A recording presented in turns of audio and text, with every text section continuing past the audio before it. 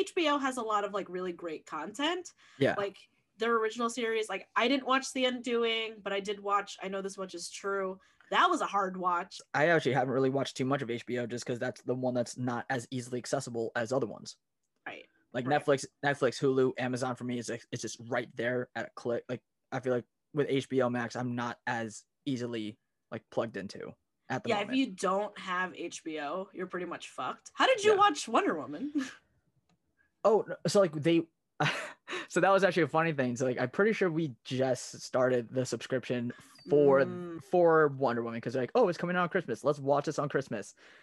And then I just saw a meme last night going into today, and I don't know if I shared it to you or not, but it was like everyone who just got the HBO Max subscription for Wonder Woman 84.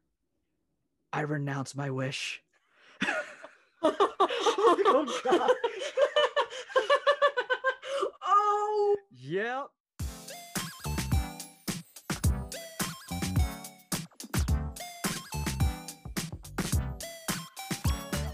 But on that note, my name is Joby. Hi, I'm Kim. Welcome everyone to our brand new podcast called Movie Masochist, where we try to find the fun in painful films, where we take kind of a really well-known shitty movie or a movie that like a lot of people just do not like, but also try to find the good things in it, because especially with this year, like 2020 has not been fun. There is a lot of things that have been bad about this year, between COVID, cancellations of things. The year started with wildfires. Yeah, we forgot about that. And murder hornets.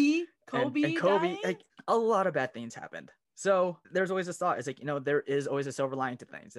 You have to find the fun within the shit, We're going to have a great time. And we're probably going to be talking about things that that have been both brought up in the past, and we're going to try to find some the gems.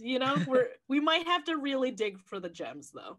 I mean, at the time of recording, December 29th, we are at the very tail end of 2020. So we're starting 2021 on a high note by watching bad movies, Wonder Woman, and planning to watch more bad movies. So like we're already gearing ourselves up to be like, okay, if our bad movies is like the worst it's gonna get, then it's gonna be a good year.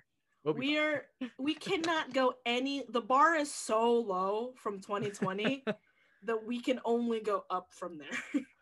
I mean, sadly things still could get worse. I know there could be, but let's not get into that. We have to use that clip and just be like, we're trying to find the fun. But things could get worse, guys. I know they can. We have yet to see another nuke since 1940s. So just remember that. The Cold War. I mean, we almost saw them in 1984. Just saying, oh, wait, no, that was a movie. Hi. Bring it back. But yes, that is the first movie we're going to be talking about is Wonder Woman 1984. Or is it Wonder Woman 84, right? It is technically WW84. So that is what we were talking about, just for the sake of, there was so much hype and so much like interest in this movie going into it. And I think the only people I've seen who are like really hyping this up after the fact have been like people on Instagram who are doing ads where they're like, oh yeah, you're kind of getting paid, or like you got some special perk for talking this movie up. And everyone else I've seen has either been confused as to if I like it or not, or just straight up did not like the movie. Legit. Full disclosure, I am not a DC Comics reader. I think I've only enjoyed Wonder Woman of all the lineup of DC movies that have come out. And to watch this after watching interviews of everyone being like, this is a movie we need in 2020. There's some great messaging. And watching this, I think I could not understand what the messaging was, and also got like plot confused half of the time. Yeah. So I mean, we're gonna hash all that out when we actually do the full video. Like I have a lot of feelings going into it too, but I also think I always have this thought in my mind where it's like, if you expect a movie to be like a 12 on a scale of 1 to 10, you're expecting it to be a 12. And even if it ends up being like an okay movie at like a 7, you are still incredibly disappointed because you thought like you were hoping for the best thing ever to happen. So I think that's what happened with this movie a little bit. Like going into it, a lot of people had high expectations, especially after the first movie. First movie was really, really good. Mm-hmm. I mean, there are some people who still thought that it was a great 2/3 of a movie, or like even like the third act was a little messy, but it didn't take away from the overall experience of that movie. This one, on the other hand, it kind of fell short in a lot of places for some people, and we'll be discussing that during the full thing. But this is just the intro. This is the Here's teaser. the teaser. We are not going to hash this whole thing out. We are also going to rewatch this movie later this week. And then the next time we record it, I know 2.5 hours of our actually, how many hours of our lives is that? 5 hours of our lives. Pretty much. This movie. To be fair, Yep. This is going to be such a terrible admission of truth. I have seen Avengers Endgame like at least 4 times. That is a 3-hour movie. I mean, granted, like I watched Infinity War 4 times in the opening week in theaters. Holy shit. Yeah, and then Endgame 3 times over just that. Well, I've also rewatched all the MCU. And also, side note, guys, we are because we want to toss this in there in this intro. We are not experts. Oh yeah, we definitely the least. I'm gonna put the mic closer to my face. We are not experts. We are not Roger Ebert. We are the furthest away from Roger Ebert. I really can't even think of another film critic besides his name. God damn it. Oh, there's 2. Who is this duo? I don't know, but that also proves that we are not experts at this because we can't even remember other film critics. We were just doing this for the fun of it. I mean, every nerd has hard opinions about stuff, but we also, I feel like with Kim, we have like a pretty good conversation. It's more of a conversation rather than just like, screw this, that was terrible, F you all. No, it's still just a little bit more of a conversation. We're like, we're still gonna try to find some good points about it. No, we are just fans of things and just nerds. We're gonna try to find the good things about these movies, but at the same time, we're also gonna roast it a little bit because it's the internet. Of course, we're gonna roast things. It's just our personalities. Not gonna lie, you'll find out more about us as things go along. Exactly. But on that note, the first movie we are going to be talking about, the one that just came out right around Christmas time, Wonder Woman 84, or WW84, however you want to say it.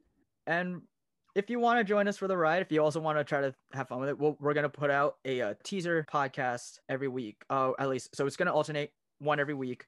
So a teaser one week, a full episode the week following. You will find out what the movie we're going to watch is if you want to watch 2, so everything is fresh in your mind going into the next week. Have fun with it. You can find me on Instagram at Jock of the Nerds. I am the asshole who does all underscores in between the words. So I am Jock _of_the_nerds. Because I'm that guy. How dare you? Why did you do that to yourself? I like the separation of the letters, and then I realized how annoying it is to actually tell people what my Instagram handle is at cons, and I just never changed it somehow. Well, okay, my fatal flaw in social media is all of them are all different, so you're fine. At least you're consistent. My Instagram is at Kim.GIF. I'm not gonna say it out loud yet, but everyone has their own opinions of how to say that word. We're gonna argue about that. I'll say I'm saying it out there. We're gonna argue about this later. If you want to find me on Twitter, my username is @_Kim Hernandez. And you call me out for the underscore. It's fine. At least you don't have 3. Find me on Twitter and talk to me only about Pedro Pascal. This is all I care about anymore.